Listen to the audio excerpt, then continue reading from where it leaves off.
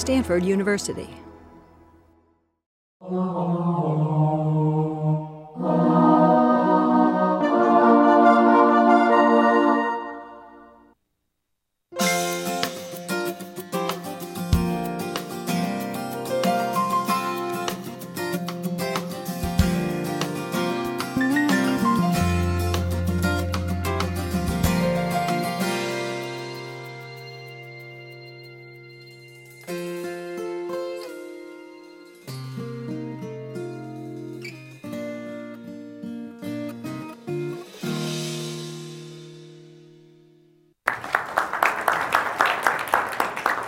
Thank you, and I'm delighted to be here this evening. So my topic is hand arthritis, and because it's surgery-centric and I'm a hand surgeon, I'm mostly going to emphasize things that may come to surgery. And at the Q&A, if you have other questions about arthritis, if we have time, I'll be happy to address them.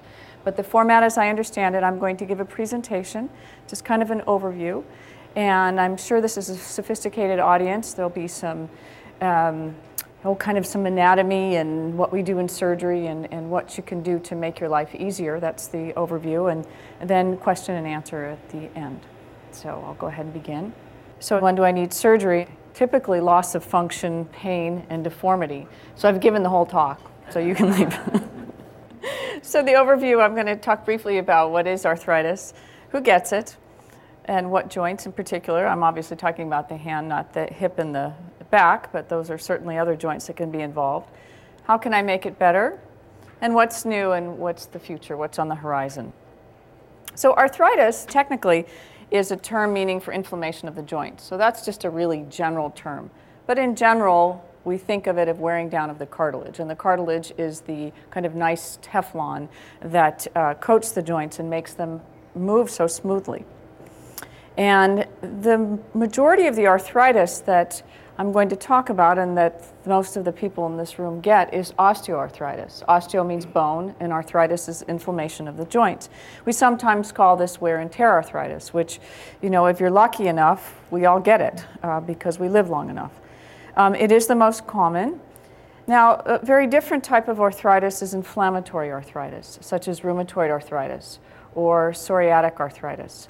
And those are a different process altogether, where there is basically a reaction of the body that treats the body like it's something foreign and wants to get rid of the joint and gets rid of the cartilage. So it tends to be more systemic in nature and more profound in the requirements of treatment and rehabilitation. So I'm not going to talk about inflammatory arthritis. I certainly do treat it, but because that's so far less common than osteoarthritis, that's what I'm going to focus on tonight, and rheumatoid arthritis being the most common. So the picture on the top actually is a pretty typical pattern of, in this case, a woman of pretty advanced age who has slight deformities of her fingers. Probably worked pretty well, and when it first presented was inflamed and painful and kind of burns out with time. That is the common arthritis that I'm talking about. And, you know, hands are certainly a very important tool. In general, if they don't look right, they don't work so right, but this is probably one of the exceptions for the fingertips. When we do get arthritis, they still tend to work pretty well. The lower one is a picture of a woman with rheumatoid arthritis, and there's a very different pattern of deformity. The fingers drift off to the side, and the joints here are quite swollen. That's not typical of osteoarthritis, wear and tear arthritis. This is an unusual joint to get arthritis in.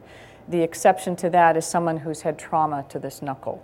And then you get what we call post-traumatic arthritis. It's still a form of osteoarthritis. It's just accelerated because the joint no longer has the right lineup.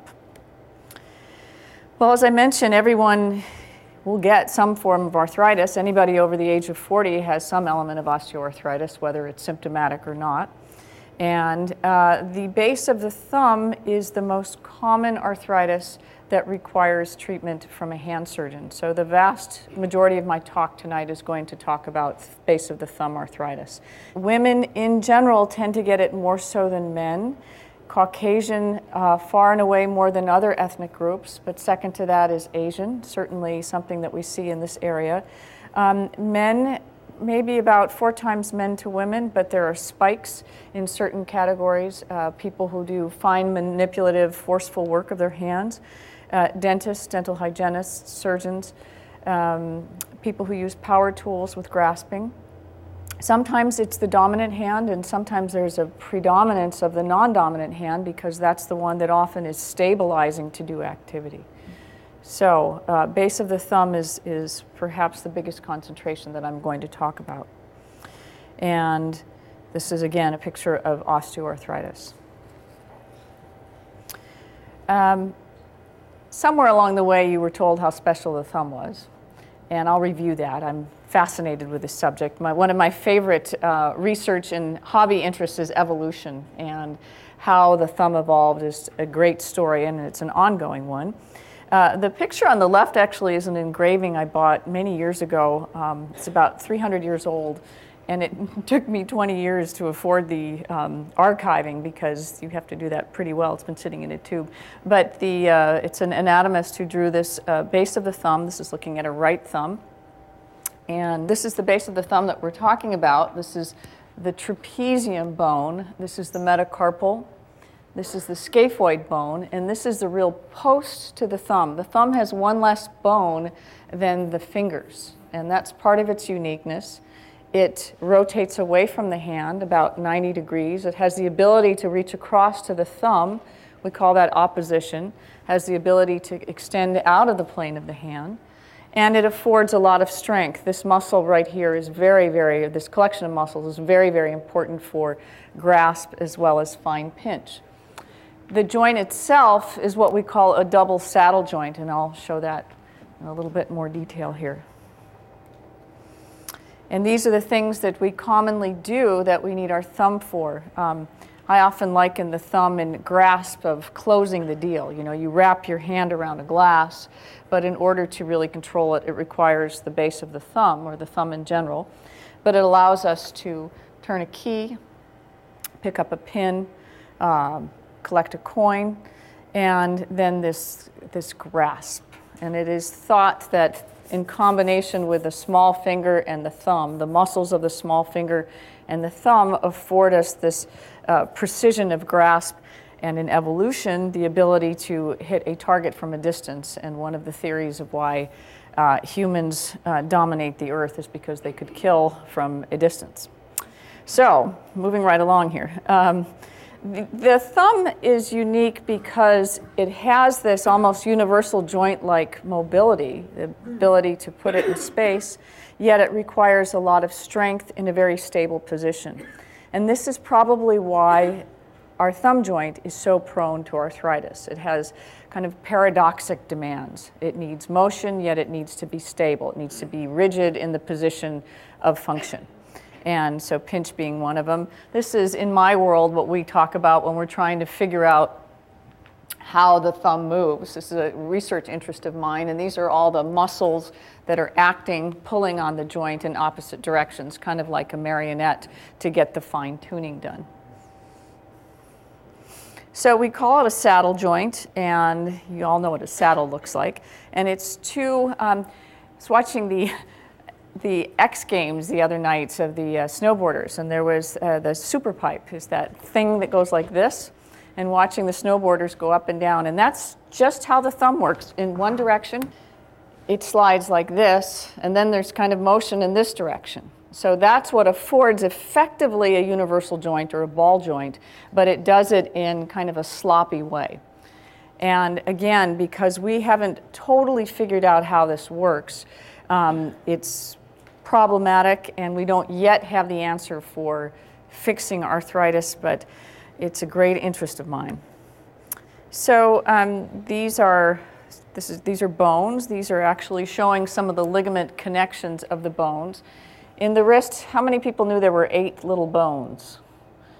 Yeah, and they're all connected like really tight springs, and if one goes out of whack, they all go out of whack effectively over time. So you can get arthritis throughout the joint because of an injury of one bone, of one ligament connection.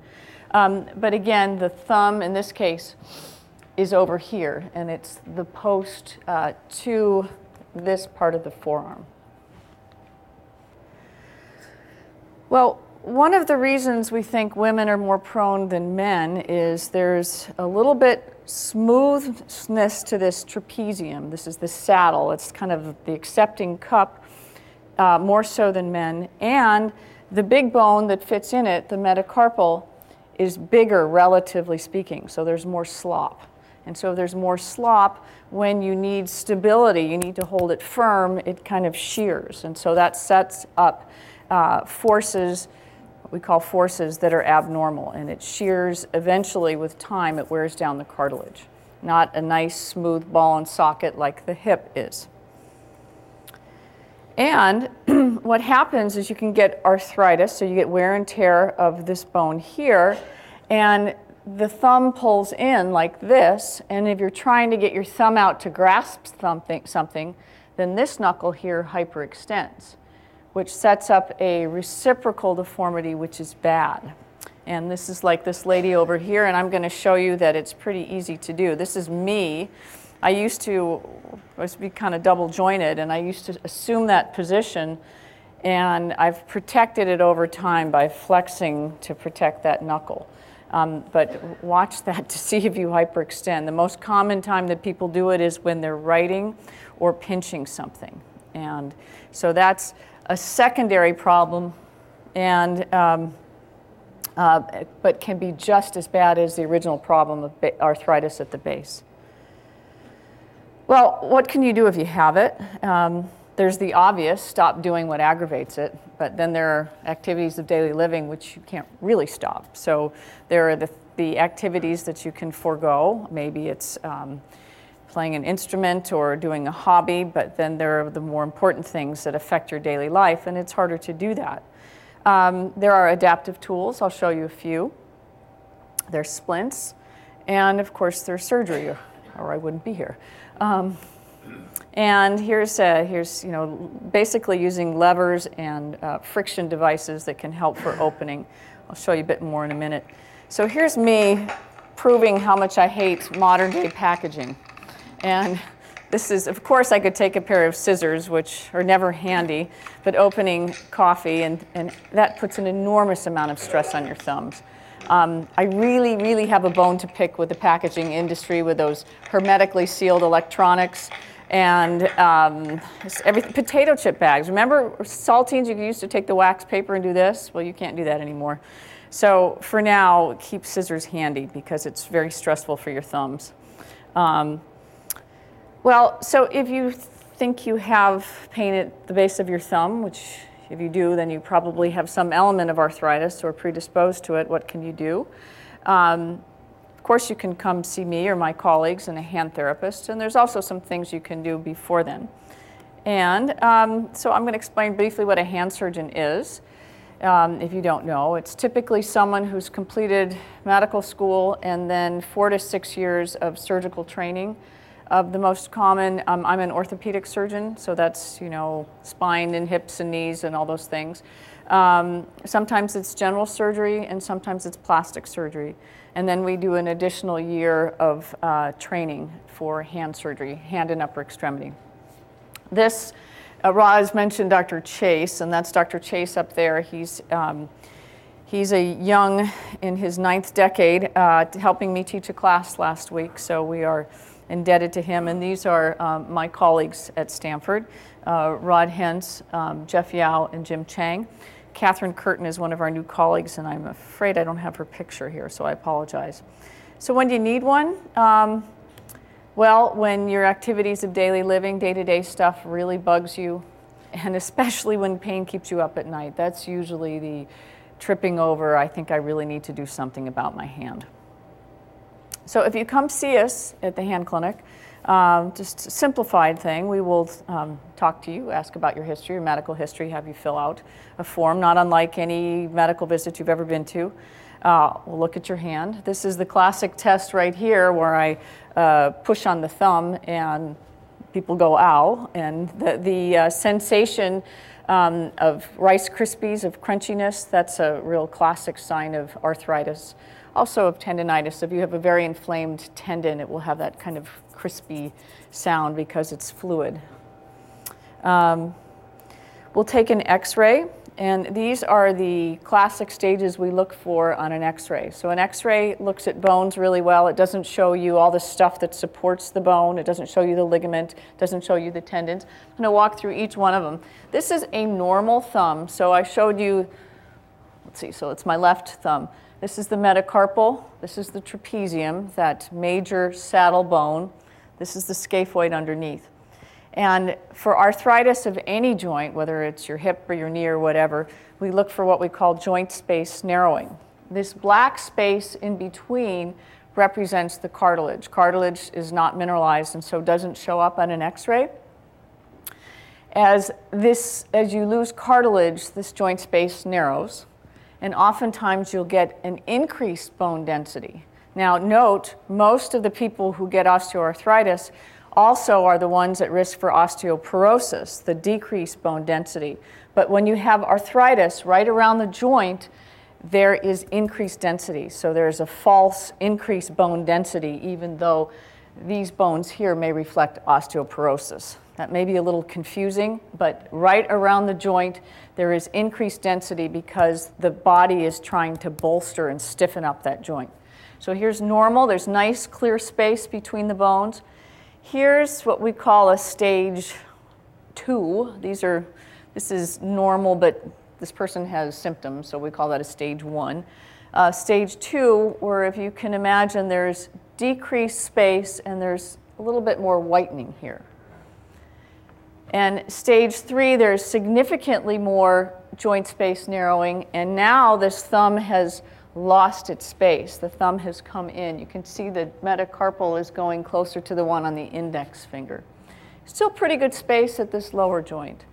And here's one that has significant advanced arthritis, almost to the point of fusing, of auto welding of the joint spaces, and much more of a white picture. So at a clinic visit, if someone presents with arthritis or symptoms here, we will typically prescribe therapy, and therapy may be no more than learning some tricks about going about your day so it's more comfortable, as well as potentially being fitted for a splint, and I'll show you some of those. We don't offer injections typically the first time out unless someone has significant arthritis, and people may respond beautifully to a steroid injection and may not at all. So it's not something we like to give as the panacea, because it isn't. It may be something that may be helpful along the way. And typically we inject a steroid right into the joint under a little x-ray machine to make sure it's in the right spot. For people who are very advanced and who've already gone through this splinting and keeps them up at night and are really miserable, then we offer surgery. I would say probably 1 in 6 to 8 of patients who come to see me for thumb arthritis end up getting surgery scheduled the first visit, because there's a lot to kind of go through, and maybe you can live with it. So a splint, they come in different varieties. This is a ready-made splint that includes the thumb, so it makes the thumb less mobile but puts it at rest and therefore less functional. But if pain is the overriding problem, then that often makes it feel better. One of the complaints about wearing splints like this is you can't use your hand very well. So you find that you do a lot of raking with your fingers. But when you're really symptomatic, it's a nice thing to have. Now, again, I mentioned I'm mostly dwelling on thumb arthritis, but for people who have significant pain and arthritis, typically in this knuckle, we often offer the same, a simple splint that just puts it at rest. And these are different types of splint, very typical thumb splints. Because the wrist is not encumbered in these splints, then they're a little bit more functional. And the ones on the bottom are neoprene, that's wetsuit material, and you can do more with them. I personally like those to start out with because it keeps the joint warm, it's a little bit of protection, and allows people to do a little bit more if they're not extraordinarily painful. So you can buy a lot of these off the shelf in drugstores, sporting goods stores, But the people who really do the best job, and if you were to have a custom-made splint, it would be with a hand therapist. And a hand therapist is like a hand surgeon in that they've had some degree, which is either physical therapy or occupational therapy for several years, and then they get additional training in hand therapy. So they're very knowledgeable about activities of daily living, such as bathing, dressing, personal hygiene, cooking, cleaning, things that we take for granted until our hands hurt, and help us teach better ways to do them, help with adaptive devices, help make splints, and if you have surgery of any kind of the hand, then they administer that therapy. It may be working on range of motion or strengthening or getting swelling down. So a hand therapist is an absolutely vital part of a hand surgery practice. For those of you who want to look at some of the adaptive devices and don't think you're quite ready to see a hand surgeon or a hand therapist, there is this company, it's actually local, but it's known around the world, called North Coast Medical. I think at one point they were based in Salinas, but they're at ncmedical.com. And they have pages and pages of things that, help for jar opening or for grasping, for graspers for pulling up socks, and just a great place. They have splints as well, but it is a website worth visiting. By the way, ADL is part of our lingo. It means activities of daily living. You may see that if you're doing any reading on the internet. So there's this kind of pliers thing. So it's a mechanical advantage to open the peanut butter. I love this one, the automatic card shuffler. And this one was intriguing. It's a bag opener. So you slit it across the top as opposed to using scissors. So you don't even have to use your thumbs at all, or very little. Well, if we together decide you might be a good candidate for surgery, what would be offered? And I'll talk briefly about these other knuckles as well as the thumb. These are some implants. These are silicone implants, which are commonly used in the knuckles here for rheumatoid arthritis, less commonly in these knuckles for osteoarthritis, and less commonly because silicone is not titanium or metal, the type of materials that are made in the more durable total hips and knees, and they do break down. And I'm sure you're aware of the Dow Corning lawsuit with the breast implants many years ago.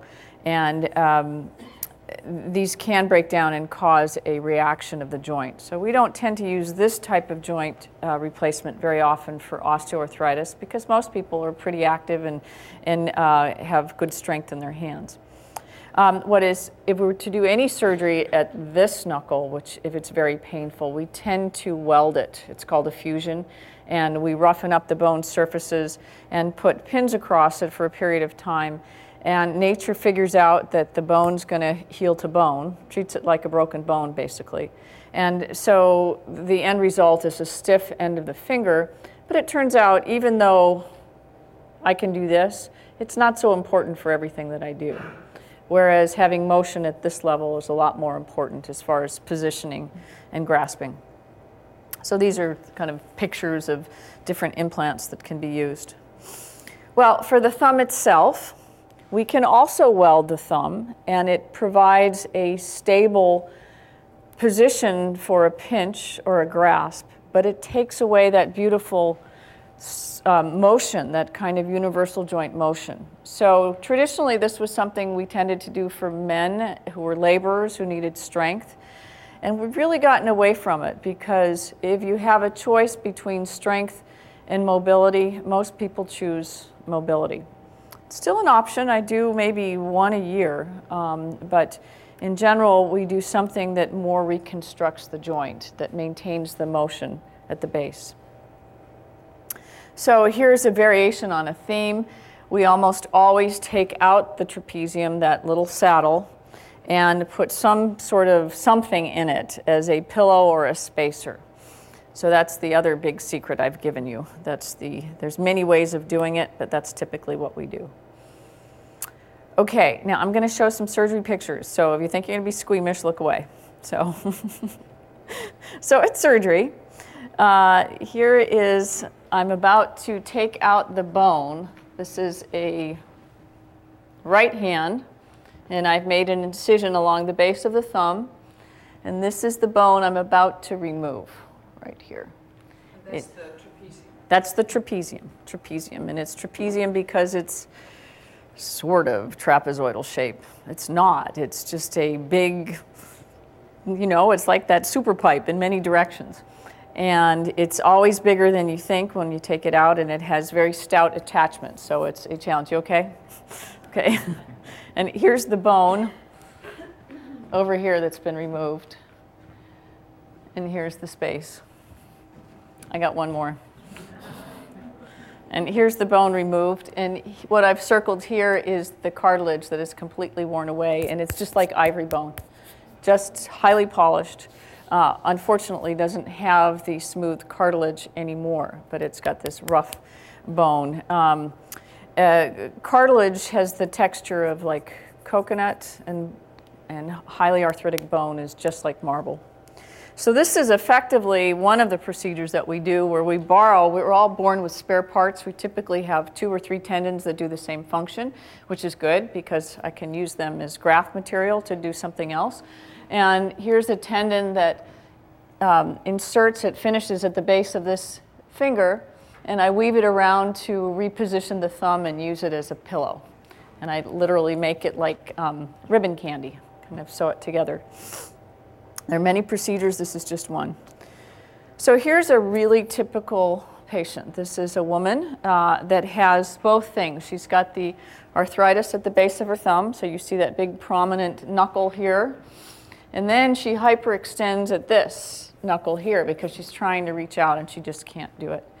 So here is before surgery. Here's right at the end of surgery, so you see you can see her wound. She also had a carpal tunnel release, so that's what this incision is. And for her, I actually welded this knuckle because it was so unstable going the wrong direction. Sometimes I'll just tighten it up and change the position a little bit, but this one was so severe that I fused it, and so there's pins there that I'll take out in clinic in about 6 weeks afterwards. And so that's what her x-ray looks like before. So you see the extensive arthritis here at both joints. See how much she hyperextends at this knuckle? That's not where it's supposed to be. It's meant to be bent. So that's the reason that I fused that knuckle. And that's what she looked like afterwards, where the knuckle's fused and there's a space where I put a tendon in it. And that's what her hand looked like several months afterwards. And you can see that it's a more functional looking hand than before. So what did you say you put in after you took the trapezium out? I used a tendon, well, just like that picture I showed here. So this was a tendon she already had? Right, and it was a spare part. So hold your questions, but if it's really confusing, then go ahead and speak up. So after surgery, typically patients will have a cast for about 4 to 6 weeks. There was a 6 there, it got X'd out. And then some sort of splinting like these removable splints, which almost everybody has before surgery anyway, just to try them out. Typically, we'll have them for activity, not all the time, but for about 3 months. They're doing something that they need. I often say, wear it for social reasons, so you don't have to shake someone's hand. They know that you've got that social Band-Aid on. Really vigorous activity, most people it's 4 to 6 months. It's a big deal. If anybody's had a total hip replacement and the recovery and it's slow and learning to walk and learning to strengthen, it is very similar. This is a big deal. Even though it's this tiny little bone, again, your thumbs are very important. So will you ever play golf, tennis? Will you do activities that you like to do? Typically, yes. We don't discourage anything. This is the type of surgery that is robust enough that it should allow you to do those activities. You may have to modify them. We don't give you the joint that you started out with, but typically the pain relief is significant. And I don't need surgery, but I know I'm prone to this. And this is when my thumbs act up, I'm left-handed. It's the Command V on the Mac for paste that bothers me, or playing the piano and crossing over. And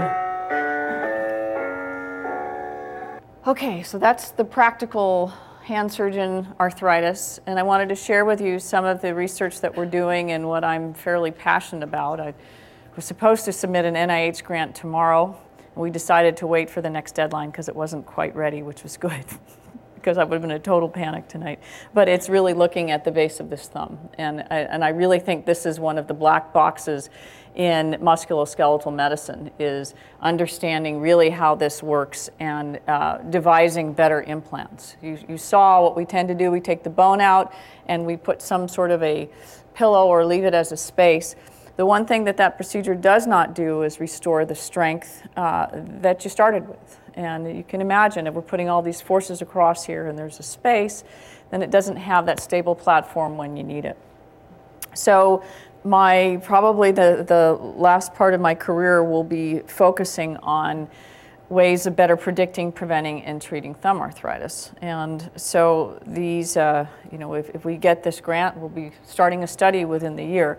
But I do want to share you, I have a significant interest in imaging, in high resolution imaging, so beyond just the X-ray, and those are CT scans and MRIs, looking at them in different ways to learn more about our joints. And I work with a dentist, his name is Paul Brown, and he's done a lot with teeth and the temporal mandibular joint, and the nice corollary to the rest of the body is the base of the thumb, so that's our interest.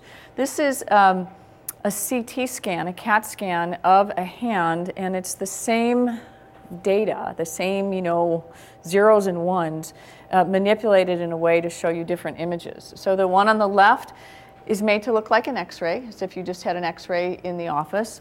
The one in the middle is meant to look like three-dimensional bones, like a skeleton. And the one on the right is looking at some of the tissue outside, the vessels, where we've injected the vessels with some latex so it shows up.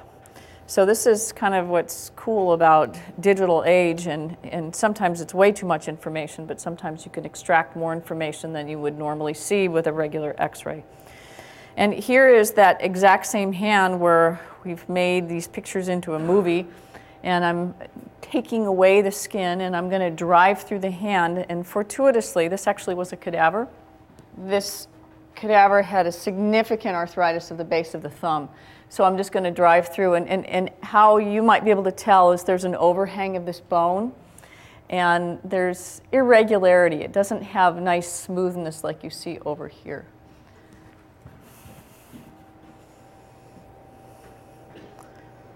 So I'm kind of zooming in, and we see see how that's joint, bone on bone? You really see this bone on bone with even cysts, which we see on X-ray, as opposed to a nice clear space here.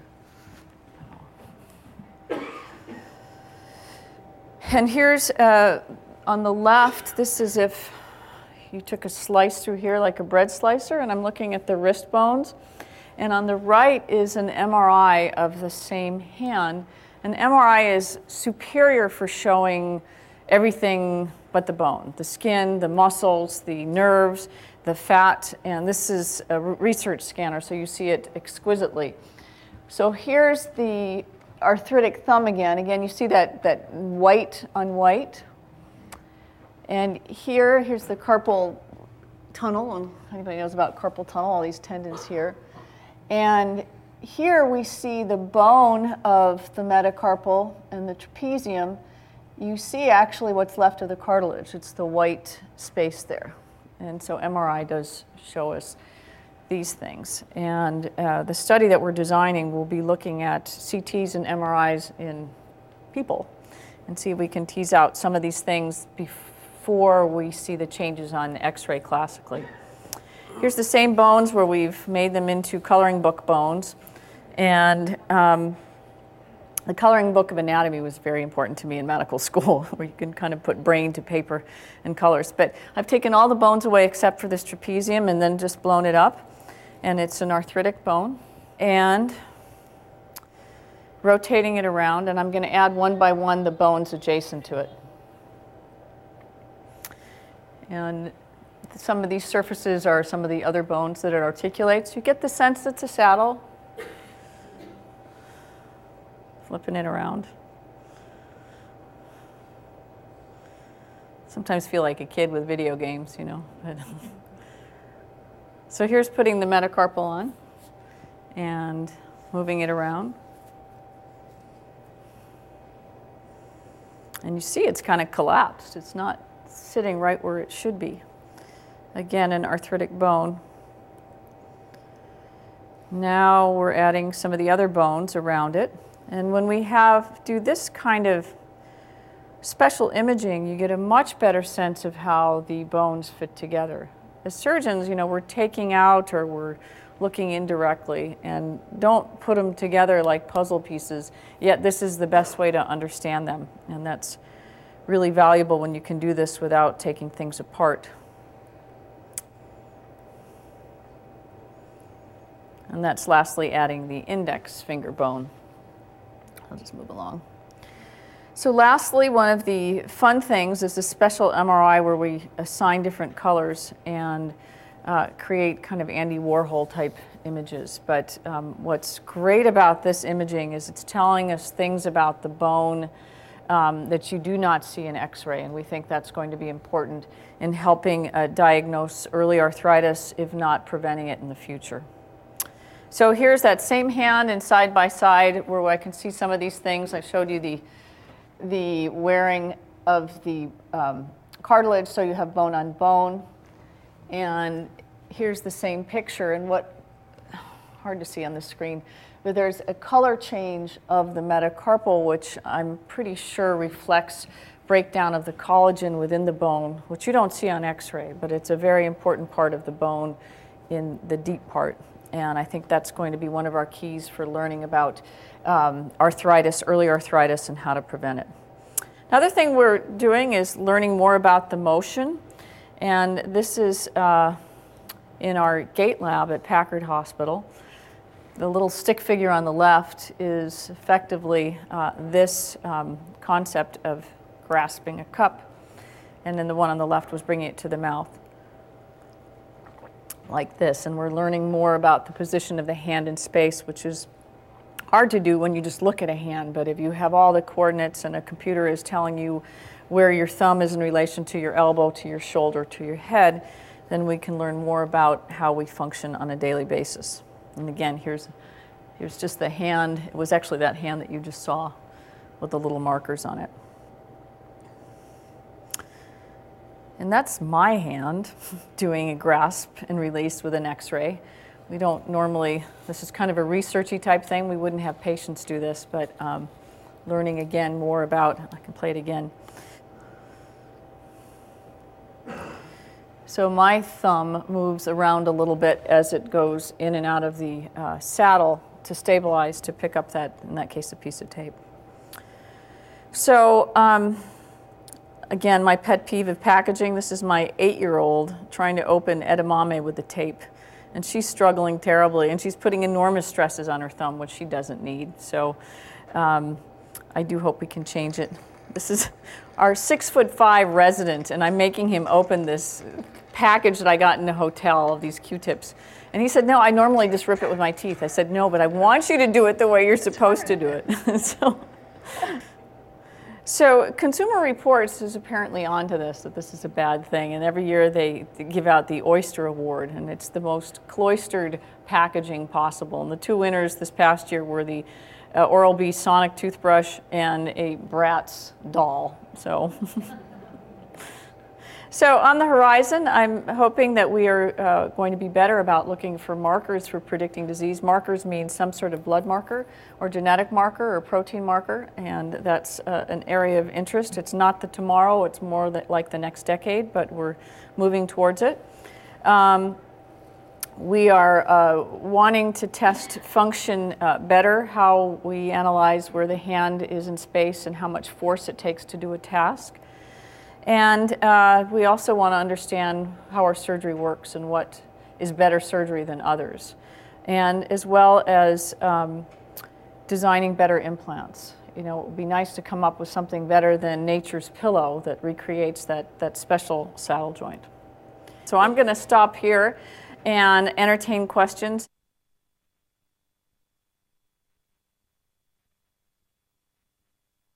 Two things. in general, exercise for arthritis is a good thing as long as it doesn't flare anything up.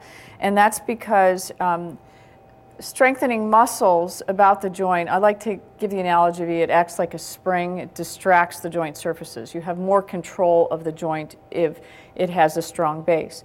And that is true of the thumb unless it flares it. And there are certain exercises that can absolutely flare thumb arthritis because they get you in a position that's abnormal.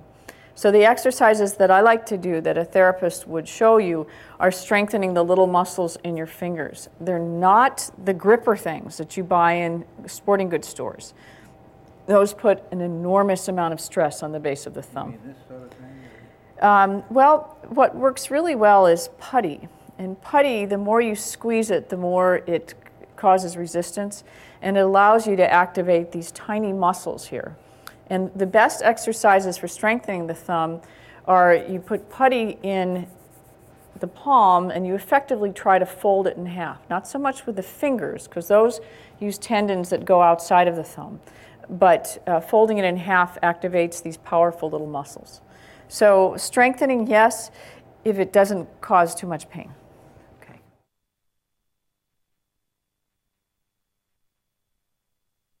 That's typically the reason people come to hand surgeons, because not sleeping is not a good thing. And it sounds like you need to come to the next health library event on sleep. But for most people, injury and arthritis is most painful at night. And so wearing a splint is helpful. That's time at rest, and that's when the splints are most effective. If you are able to take anti-inflammatories, and that is appropriately prescribed by your doctor or hand surgeon, then taking them at night is typically more helpful. Over the counter is fine, but you have to know whether you have any problem side effects such as stomach upset or affecting blood pressure and all. But splints is the mainstay of management for night.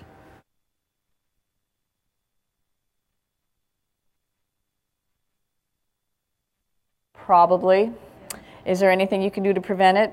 Probably not. Again, this is the arthritis which is the most tolerated, tends to be deforming, but the most tolerated. And it is, you know, the majority of us will get some element of arthritis in those digits over time, and a very small percentage are painful enough to actually have surgery. So, my mother too, very impressively gnarled fingers, but they work really well.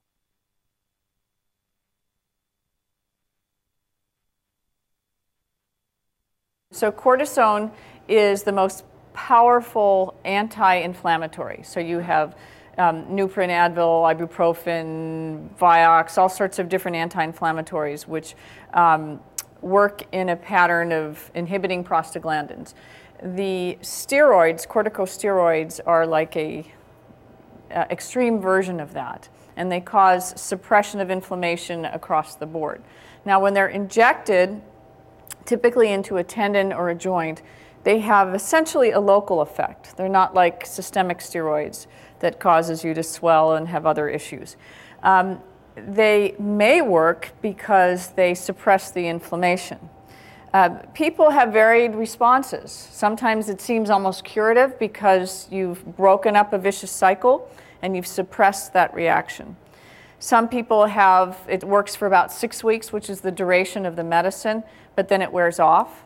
Some people, it absolutely has no effect whatsoever because either the arthritis is too advanced or there's so much inflammation that it just doesn't touch it. So it's quite variable. When people respond beautifully, it's great. If they don't respond at all, we hardly ever offer another injection because it doesn't make any sense.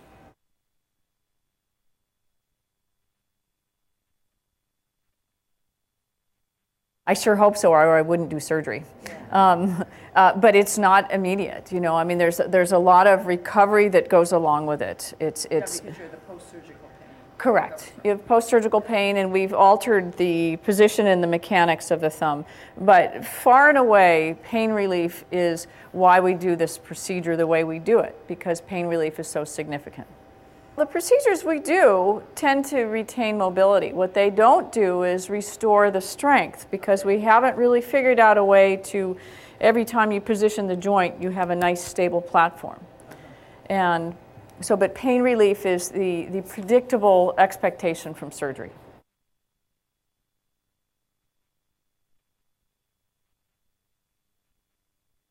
Because they're all a salt, and salts, as we know, tends to elevate blood pressure because of water retention. I think they all have that potential.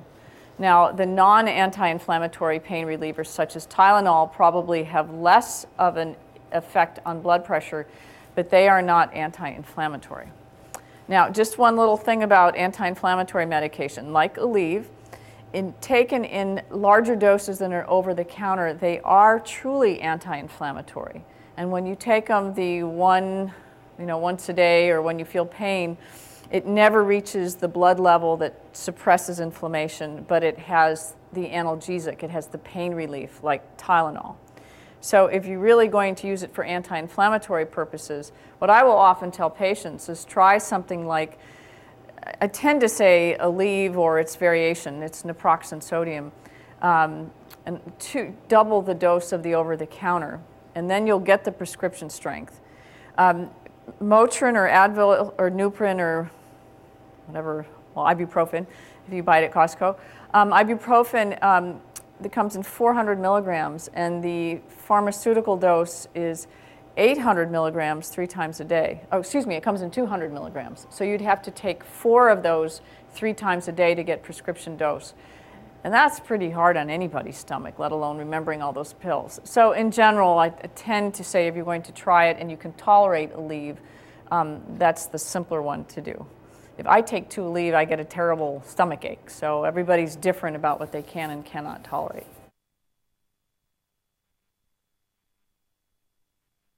Not really, but again, it responds to splinting. And putting it at rest often is enough to settle things down with a splint.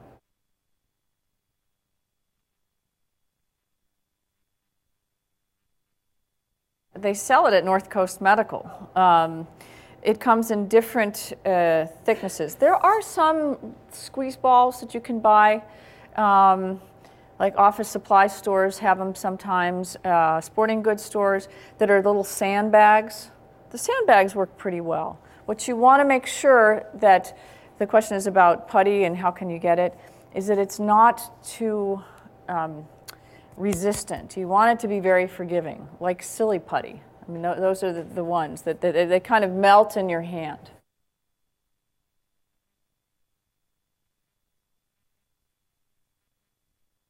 Studies have shown it either works or it doesn't. And the only way to find out is to try it. And in one sense, it's hard to believe that it makes a difference. And glucosamine and chondroitin sulfate are the building blocks of cartilage. And they're also what you find in arthritic joints if you take the fluid out, because the cartilage has begun to break down. But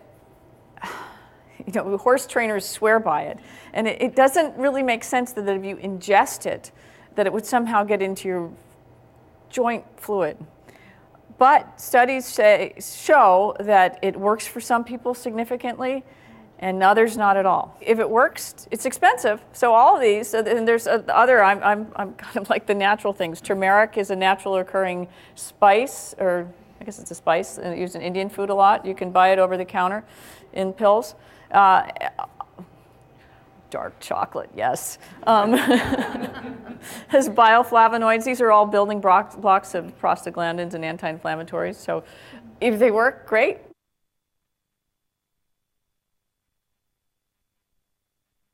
Vicodin is a narcotic. It requires a prescription, requires a doctor to administer for the right reasons, and you don't want to be on it every day because it is addictive. However, extreme pain narcotics may be appropriate, and that's under a doctor's guidance. The DMSO is an agent actually veterinarians use a lot. It's a powerful anti-inflammatory. It smells and you taste like garlic. And you can buy it, but the topicals that might be of benefit are, and easier to get, are something like the pepper creams. or the hot cold, the icy hot. The one I like is biofreeze because it doesn't smell. But what those do, it kind of overwhelms the pain fibers to kind of calm down. That's a counter irritant, exactly. And capsaicin is the pepper cream. It's thought to liberate something called substance P, which is part of pain mediation. So if you get all the substance P out, then it brings the pain level down.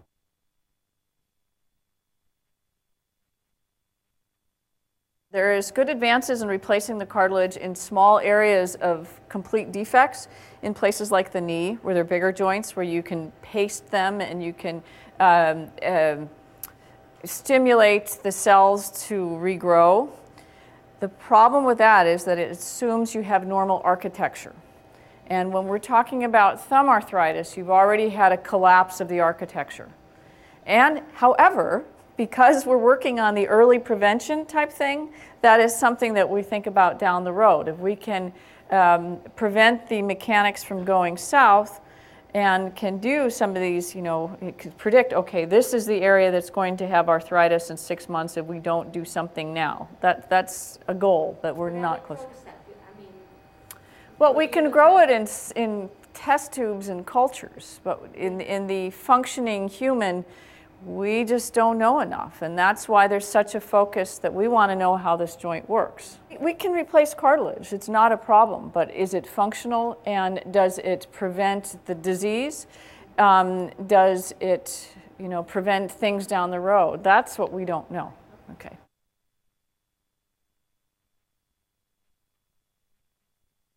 It depends on what you want, what procedure I'm doing, and what you and the anesthesiologist feel most comfortable with.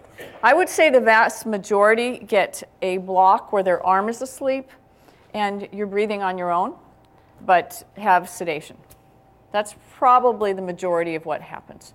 Sometimes I'll do them with a local anesthetic and a general anesthesia combination, but in general, most people have a block. Okay, all righty.